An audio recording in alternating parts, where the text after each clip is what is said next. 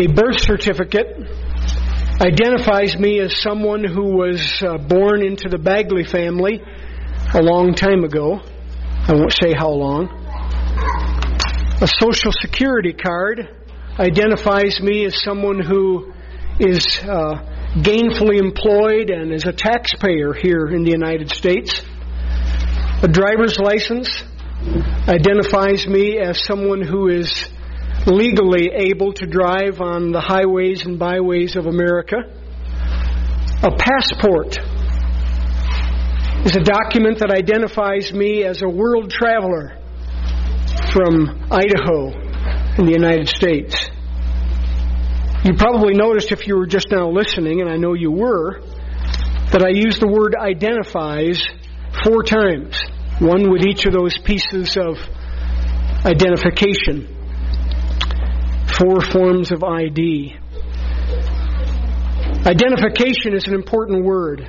And the reason it's important is because our focus of our attention this morning in this series on fervently asked questions is this question, this 2-part question that someone from our congregation, our church family, wrote. How does the idea of baptism fit in with the Christian life? What purpose does it serve? And the answer, in short, is that baptism is a means of identifying myself as a believer in Jesus Christ. It's a way to publicly show that I belong to Jesus, that He has transformed my life, that I'm now part of the family of God by faith. It's a visual way to demonstrate that I truly am a believer in Jesus Christ who has saved me from my sin. We're going to look today at 2 examples of water baptism in the book of Acts. So open your Bibles to the book of Acts chapter 16. Acts chapter 16. I want to give you, first of all, the teaching that's found here and in other passages of the New Testament on the subject of baptism. This won't be all-inclusive, but more of a summary. And then from there we'll talk about the significance of baptism and about the picture it presents. We'll talk about some of the confusion that surrounds baptism. And then my prayer, as I just prayed a moment ago, is that we will then respond in a way that honors God. Acts chapter 16 is a wonderful chapter. It records for us some of the details of the Apostle Paul's second missionary journey. Paul and his friend Dr. Luke set out on this journey. Along the way, they took Silas with them. And in the town of Lystra, they picked up a young man named Timothy. And he joined in the missionary endeavor. The Holy Spirit guided them very specifically to a city in Macedonia called Philippi.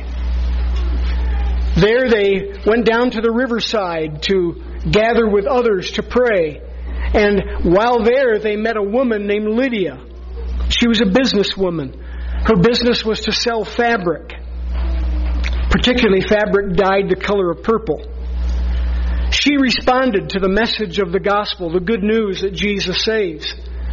Not only did she respond, but her entire family. And after the family responded to faith in Jesus Christ, they got baptized. And then they invited Paul and the others to stay in Lydia's home for a time.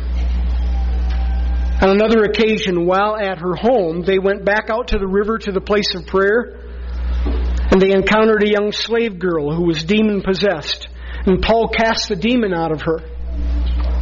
As a result of that miracle, the owners of this girl, who was their slave, dragged Paul and Silas before the authorities. They lied about what Paul and Silas had done. And the authorities threw these men into prison. These 2 godly missionaries sang praises to God instead of complaining about their situation. And in the midst of that singing and praising, God worked another miracle. An earthquake occurred and the prison doors were flung wide open. The jailer, realizing that he could lose both his job and his life if these men were to escape, came running into the cell where Paul and Silas were, and all the other inmates were still there. No one left. Amazing. And he said to Paul and Silas, "What must I do to be saved?" He wanted to be right with God. Their singing and praising and praying, I'm sure, impacted his life. Paul shared the simplicity of the gospel with him. Look at verse 31 of Acts chapter 16, a wonderful verse about the simplicity of the gospel. They said to this jailer, "Believe in the Lord Jesus Christ, and you shall be saved, you and your household." And this jailer, we don't know his name, but this jailer and his entire family gave their hearts to Jesus, and they got baptized. The jailer had Paul stay in his home, which probably was connected right to the prison, the jail. Had him stay in his home and talk more about God. Now go back with me to verse 11 just for a second. Therefore, putting out to sea from Troas, we, that's Luke, Paul, Timothy, Silas, we ran a straight course to Samothrace, and on the day following to Neapolis, and from there to Philippi, which is a leading city of the district of Macedonia, a Roman colony. And we were staying in this city for some days. So while Paul was there, he had opportunity again and again and again to share the gospel. And this businesswoman trusted Jesus, and she got baptized in water. This jailer trusted Jesus and got baptized in water. These are just two of the many passages in the New Testament that deal with baptism. In fact, there are approximately 65 New Testament references to the practice of baptism in one form or another. Among those 65 references, 25 of them have to do with a baptism of repentance that was preached by a man we know as John the Baptist. He was sent ahead of Jesus to prepare the way for Jesus. Sometimes we call him, instead of John the Baptist, John the Forerunner.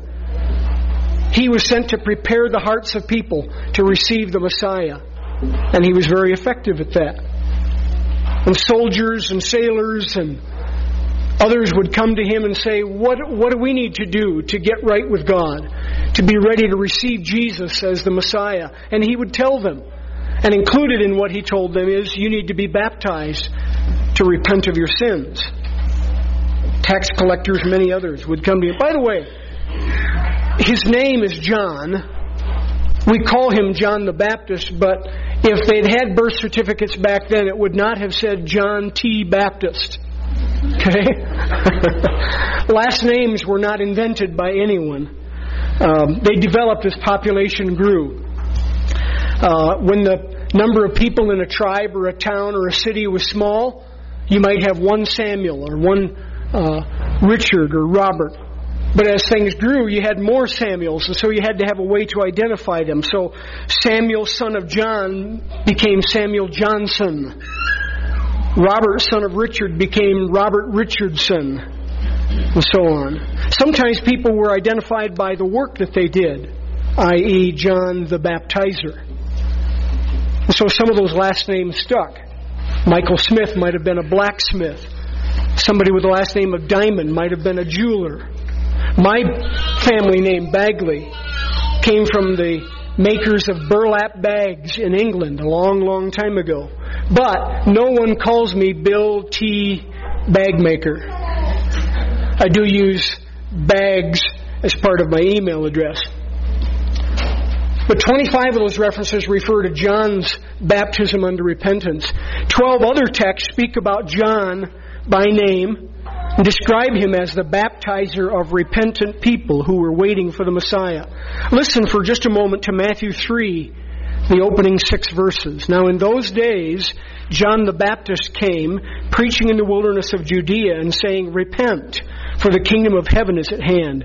This is the one referred to by Isaiah the prophet when he said, "The voice of one crying in the wilderness, make ready the way of the Lord, make his path straight." Now John himself had a garment of camel's hair and a leather belt around his waist, and his food was locust and wild honey. Sounds appetizing, doesn't it? Well, at least the honey part. Then Jerusalem was going out to him, and all Judea and the district around the Jordan, and they were being baptized by him in the Jordan River as they confessed their sins. So men and women were getting right with God. and were identifying themselves as repentant people through baptism. We also read in Matthew chapter 3 about Jesus being baptized by John in the Jordan.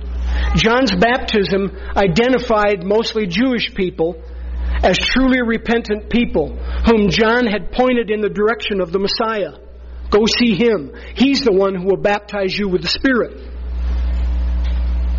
When Jesus came to be baptized, his own baptism in water was, in his own words, to fulfill all righteousness.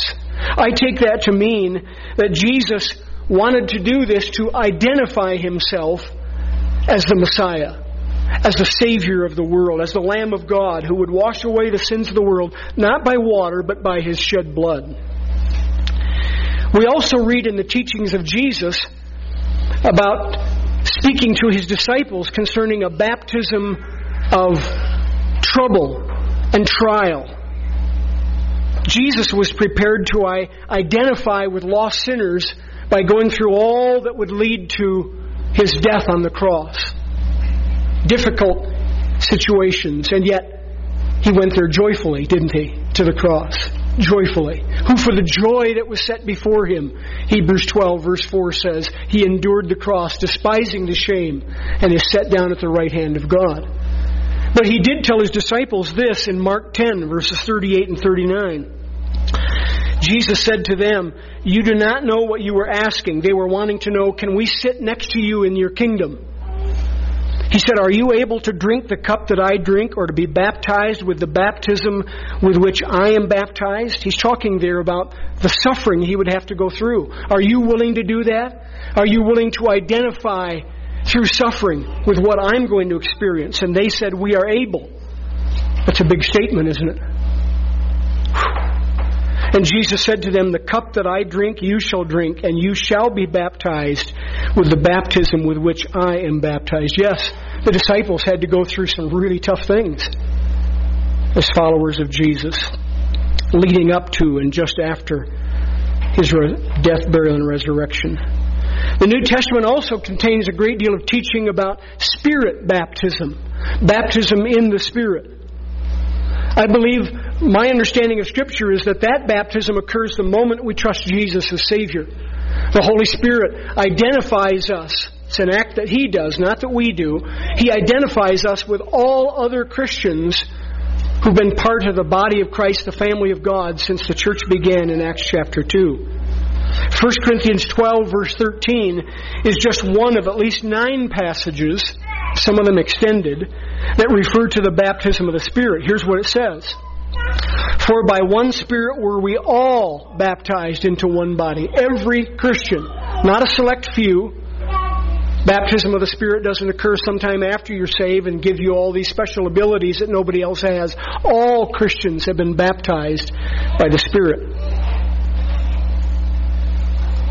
All were baptized into one body, whether Jew or Greek, slave or free, and were all made to drink of one Spirit.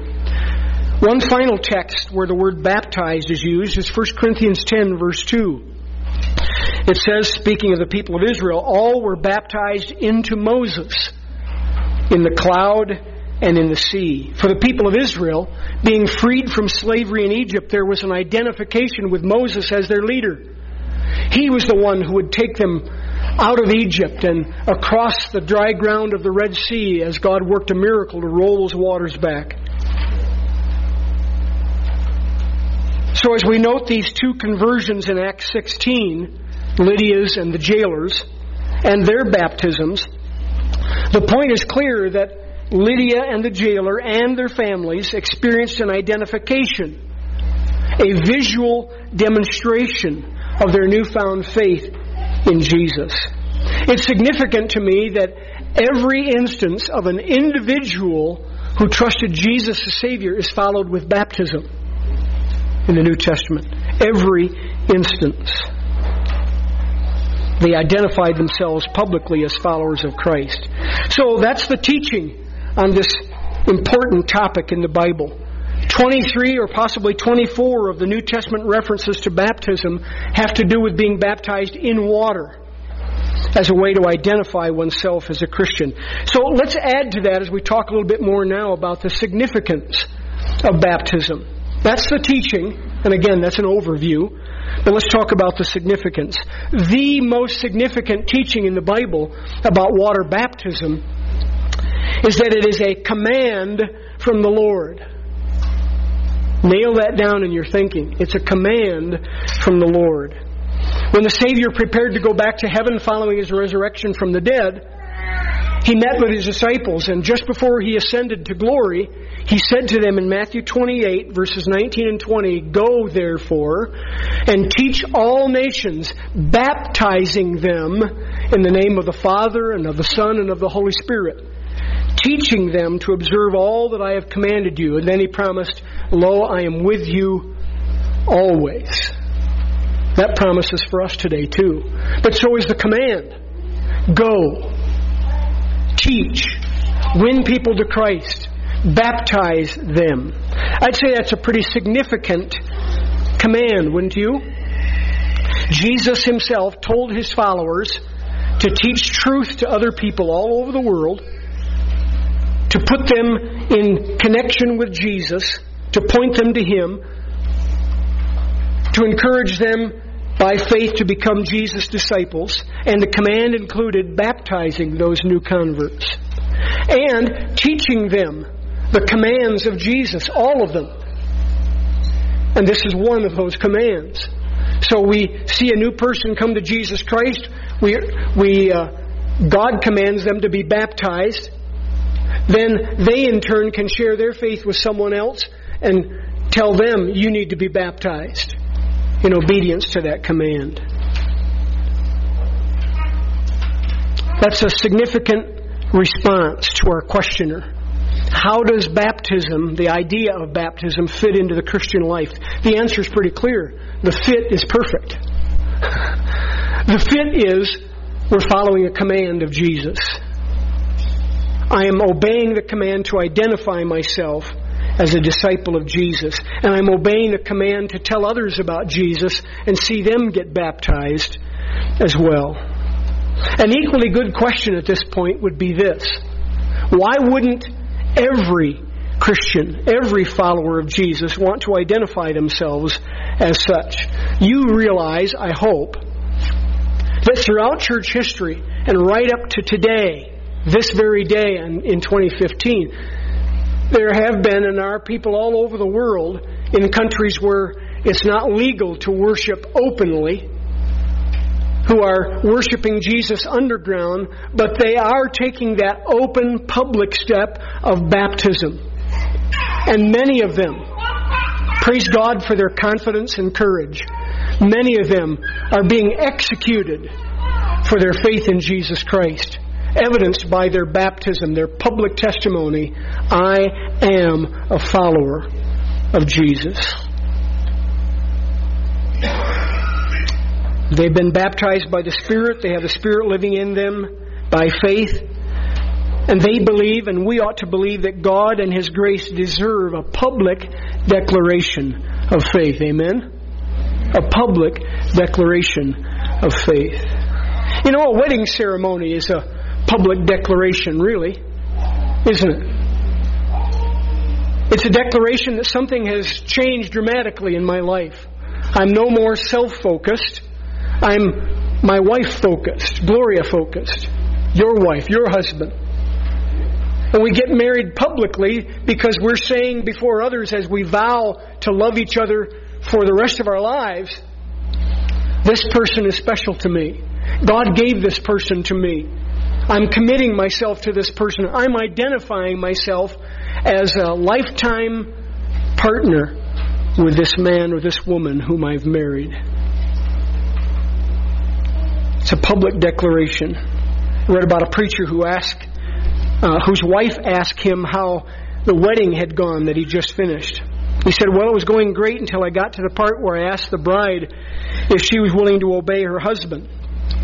She said, do you think I'm nuts? And the groom said, I do. And it all went downhill from there. Saying I do is a big thing in a wedding ceremony. saying yes to the command of Jesus to be baptized publicly as a testimony of my faith in Jesus Christ is a big thing. It's also a big thing because it pictures something very important. The third part of your outline, a picture. One key reason that baptism is so significant in the life and testimony of a believer is because it's a picture of what Jesus did for us in His completed work on the cross of Calvary. It's a picture of His death, burial, and resurrection. When a person is baptized in a lake or a river or a pond or a swimming pool or a horse trough, when they go under that water, they're illustrating the death of Jesus, the burial of Christ. When they come out of the water, they're illustrating new life, resurrection, the resurrection of Christ. I'm convinced that we need to demonstrate that with this public confession of faith called baptism. Listen to Romans chapter 6, verses 4 through 6. Therefore, we have been buried with Him through baptism into death, so that as Christ was raised from the dead through the glory of the Father, so we too might walk in newness of life.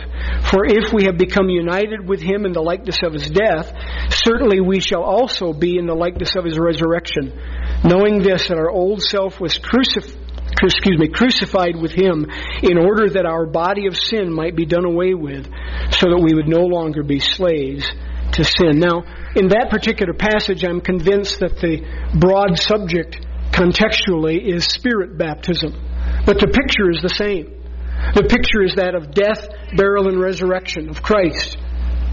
And our death to self. The end of that old life and a resurrection to the new. The International Commentary in its volume on the book of Romans says, and I quote, "That plunge beneath the waters was like a death. The moment's pause while they swept overhead was like a burial. The standing erect once more in the air and sunlight was a species of resurrection." It's a good way to describe it. It's a beautiful picture. It seems clear, if we're to teach this to people all over the world and make disciples of people in every nation, that this is not meant to be a difficult teaching.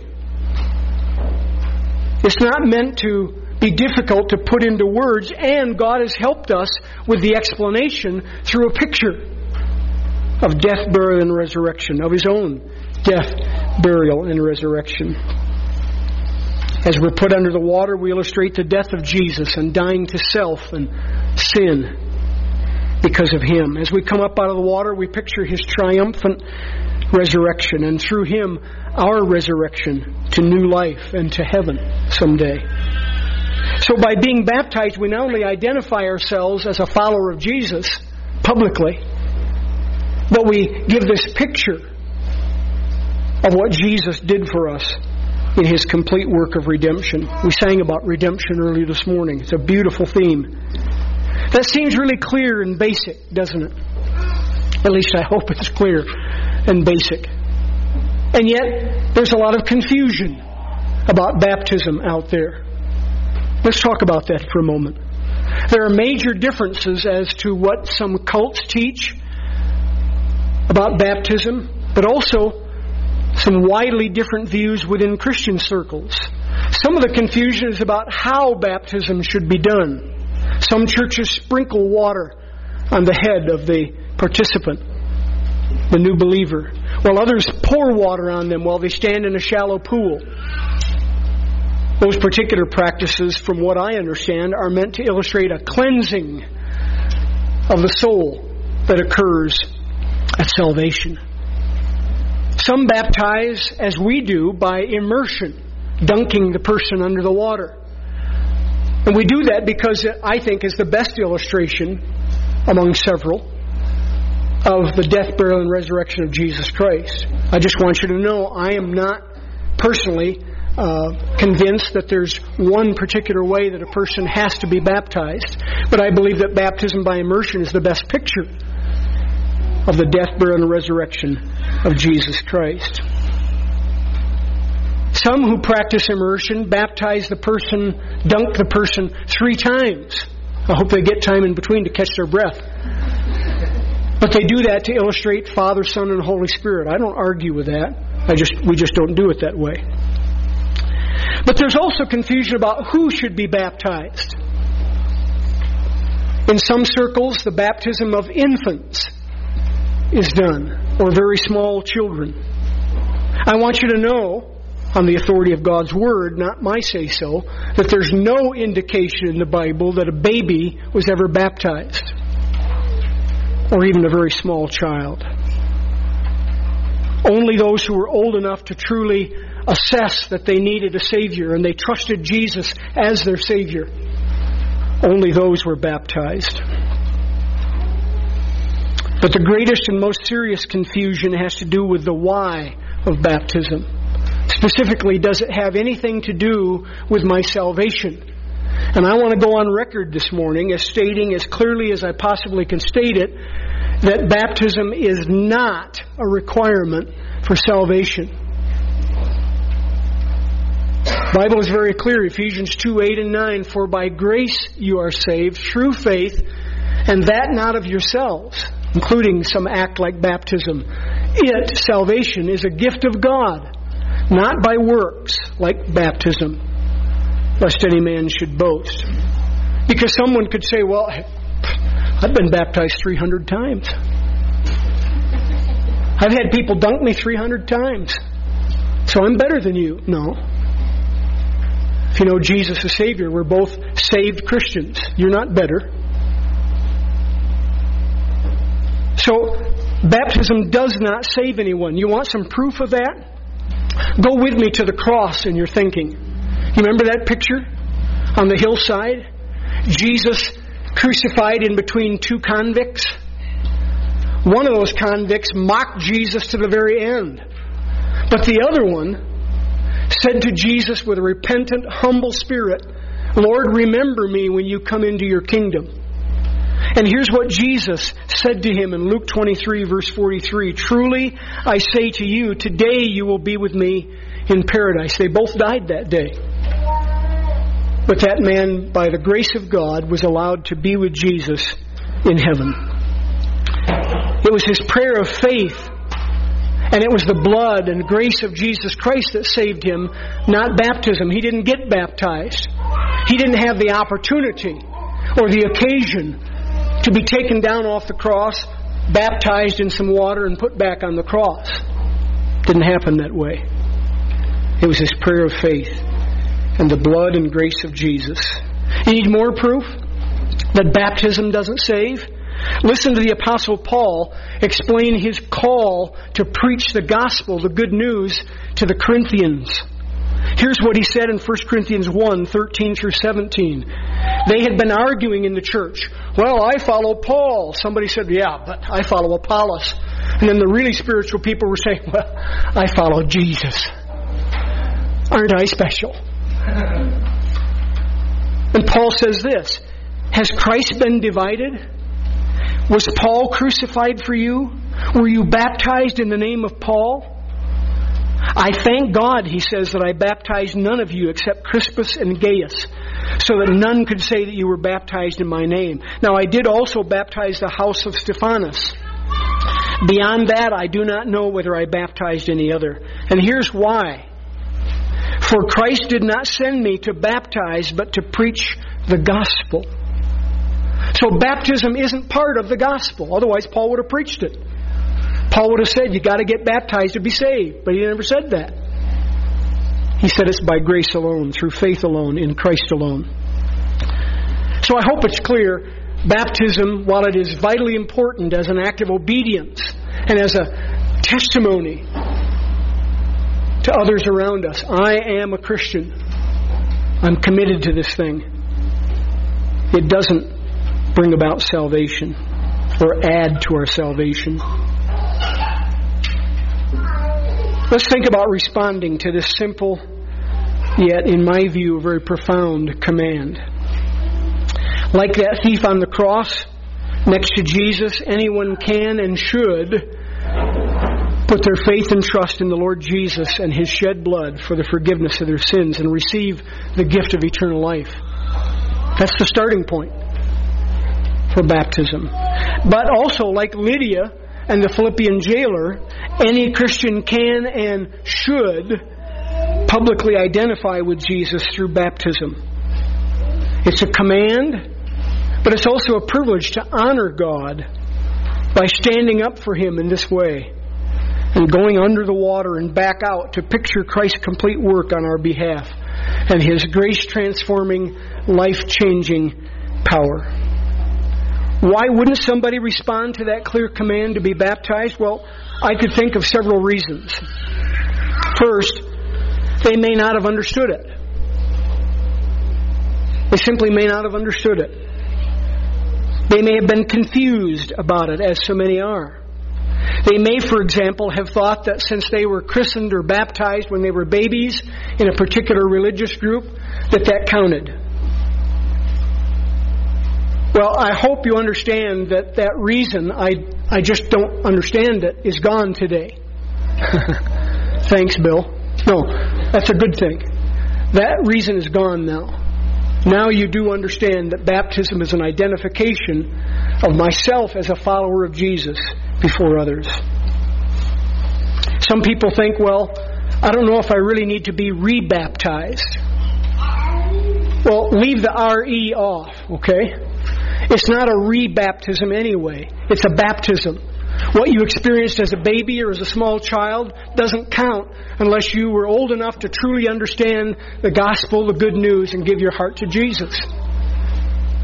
Tiny babies can't do that. So they weren't baptized to begin with. We don't need a re-baptism. We need a baptism. Another reason some people may not get baptized is because they don't care. They don't care that it's a command from Jesus Himself. That's hard to imagine for me, that a person who professes to be a believer would respond that way. But especially for somebody who's been a Christian for a long time, that is a possibility. And I've talked to Christians who felt that way. Well, I don't need it. I read a true story this week about a businessman who started a good-natured conversation with a young man who squeezed into the seat next to him on an airplane. The businessman said to him, "Are you on business or pleasure?" The young man said, "Pleasure. I just got married. We're on our honeymoon." "Your honeymoon?" The businessman asked. "Where's your wife?" "Oh, she's a few rows back. The plane was full, so we couldn't get a seat together." Well, the plane hadn't started yet, so the businessman said, "Well, I'm more than willing to give up my seat and let the two of you sit together." "That's okay," the young man replied. "I've been with her all week." We've all heard that expression, familiarity breeds contempt.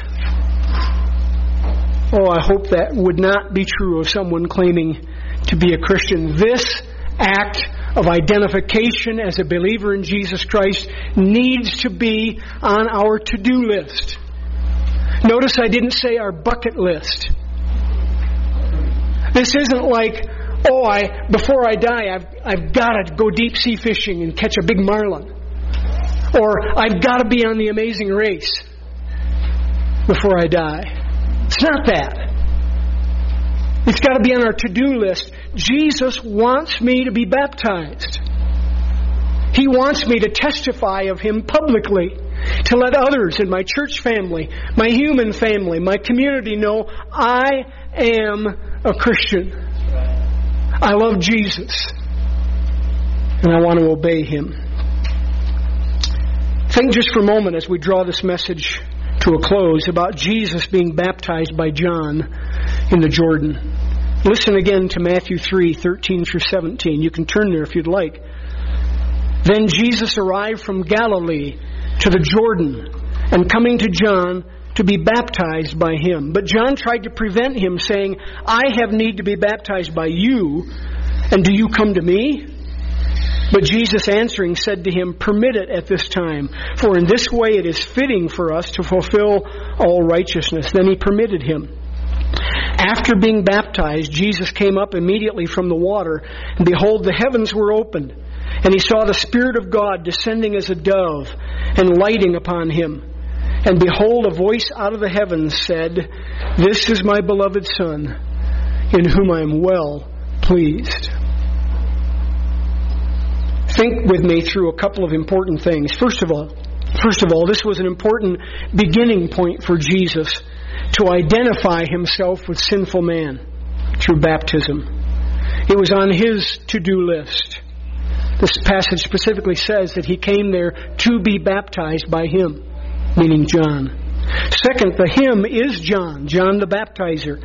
And what I want you to notice is that Jesus humbled himself to be baptized by a mere human being. A man who was born a sinner, just like you and me, but a man who loved God with all his heart. Jesus, the sinless, perfect Son of God, was baptized by a sinful man. So that means Jesus wasn't baptized to take away his sins. He didn't have any. He wasn't baptized to be saved. He's the giver of salvation. He doesn't need to be saved. Third, this began Jesus' public ministry, which in turn led to a baptism by fire, where Jesus went through some really rough and tough things along with his disciples. And finally, this baptism in water brought about God's affirmation of his Son. Those words were powerful, right from heaven. This is my beloved Son, in whom I am well pleased. Obedience in baptism, identifying myself publicly as a follower of Jesus, is pleasing to God. Please know that. It pleases God. Now, as we wrap this up, and hopefully we've answered those lead questions about this idea of baptism and what part it plays in our Christian lives, I want to go back in our thinking to Acts 16, and specifically to this woman named Lydia, because her career illustrates the meaning of baptism. She was in the business of selling fabric, purple fabric. All along through the message, many times over, I've been telling you that baptism means identification. I've used that word many times. The word literally translated, that baptize or baptism, literally means to dip. And it comes from an ancient industry. We still have it in a different form today. We call them dry cleaners. But an ancient industry called fullers. And well-to-do people would take their wool and other material to a fuller and have them dye it different colors. Wealthy people wore various colors, some very bright colors. Poor people usually had their off-white wool right off of the sheep.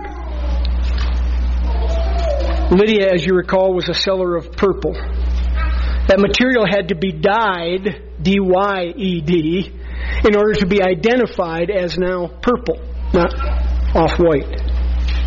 I want to do something for you this morning as a way of illustration that I hope will make the point. And I've asked Gracie Ehrenholt to help, and Gloria's going to help her a little bit. I asked her to help for a couple of reasons. One, because she has hands small enough to fit in my rubber gloves there. But even more important than that, because she was the first one to sign up. You'll see her name on the list here. First one to sign up to get baptized. Gracie recently trusted the Lord Jesus as her Savior at a summer Bible camp in Utah. Praise God. Isn't that awesome? And now she wants to be baptized. So she's here to help me. She has a handkerchief of mine, slightly off-white. And she's going to dip it in this really odd substance. It's actually beet juice.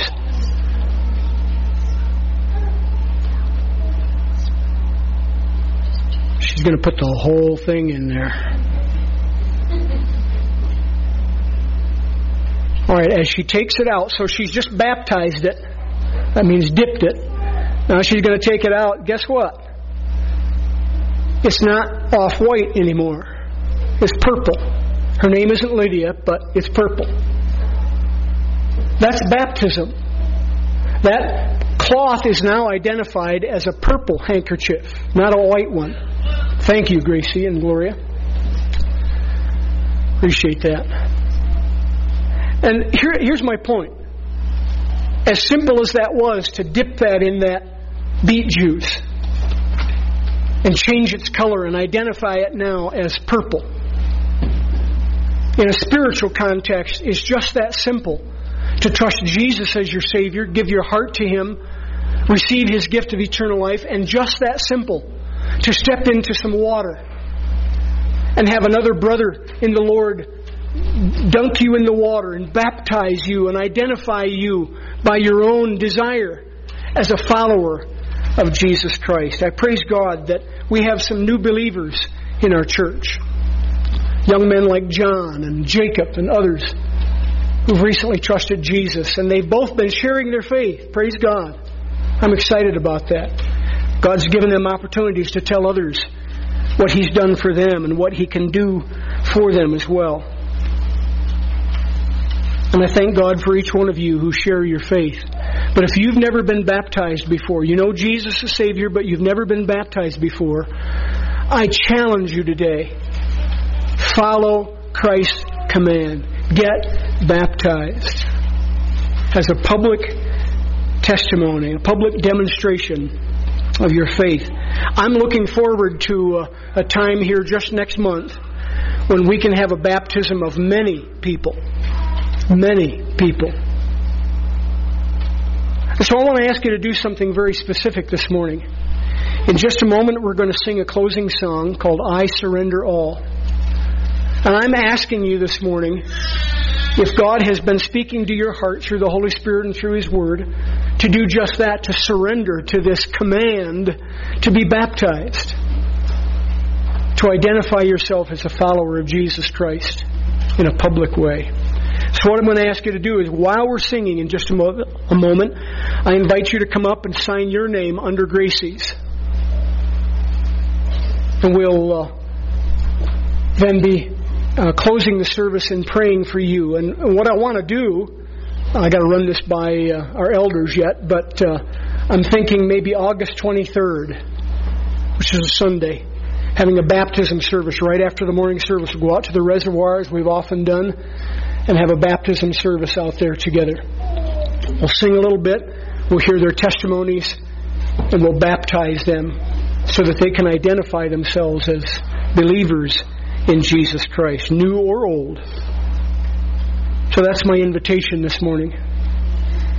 Would you stand with me as we sing, and then if God's been speaking to your heart this morning and you realize I need to get baptized, I invite you to come up and sign your name, and we'll include you in that baptism service.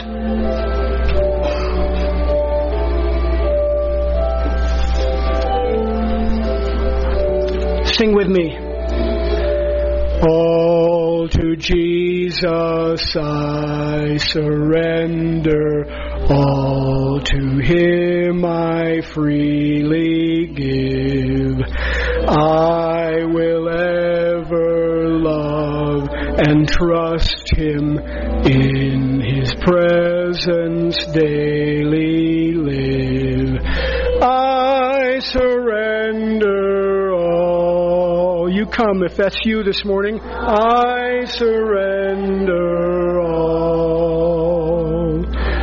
All to Thee, my blessed Savior, I surrender all.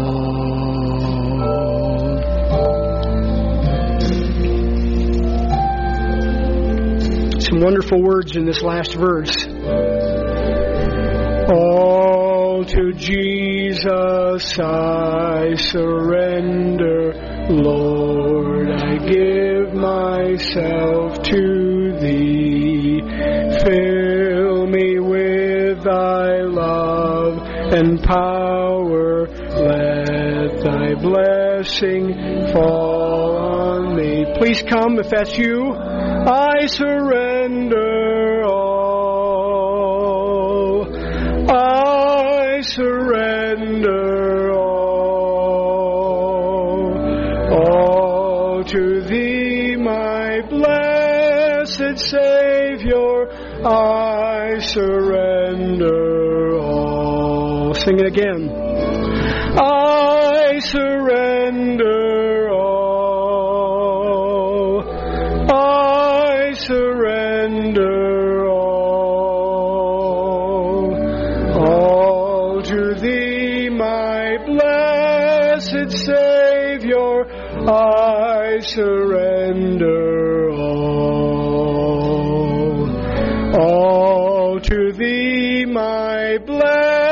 blessed Savior, I surrender all.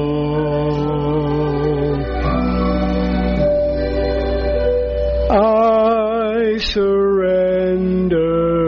all.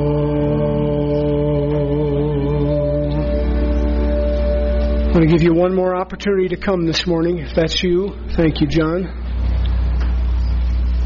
Come and sign your name. Let us know that you are ready. You may think to yourself, I've been a Christian a long time. This would be embarrassing. No, God says to you, just like He did of His Son Jesus, I am well pleased when you do this.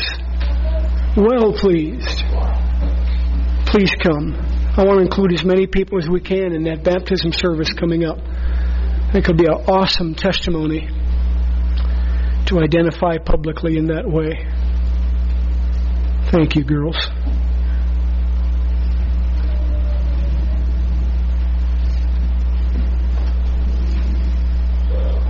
Anyone else? Still waiting. I don't want to leave you out. I don't want you to miss out on the blessing.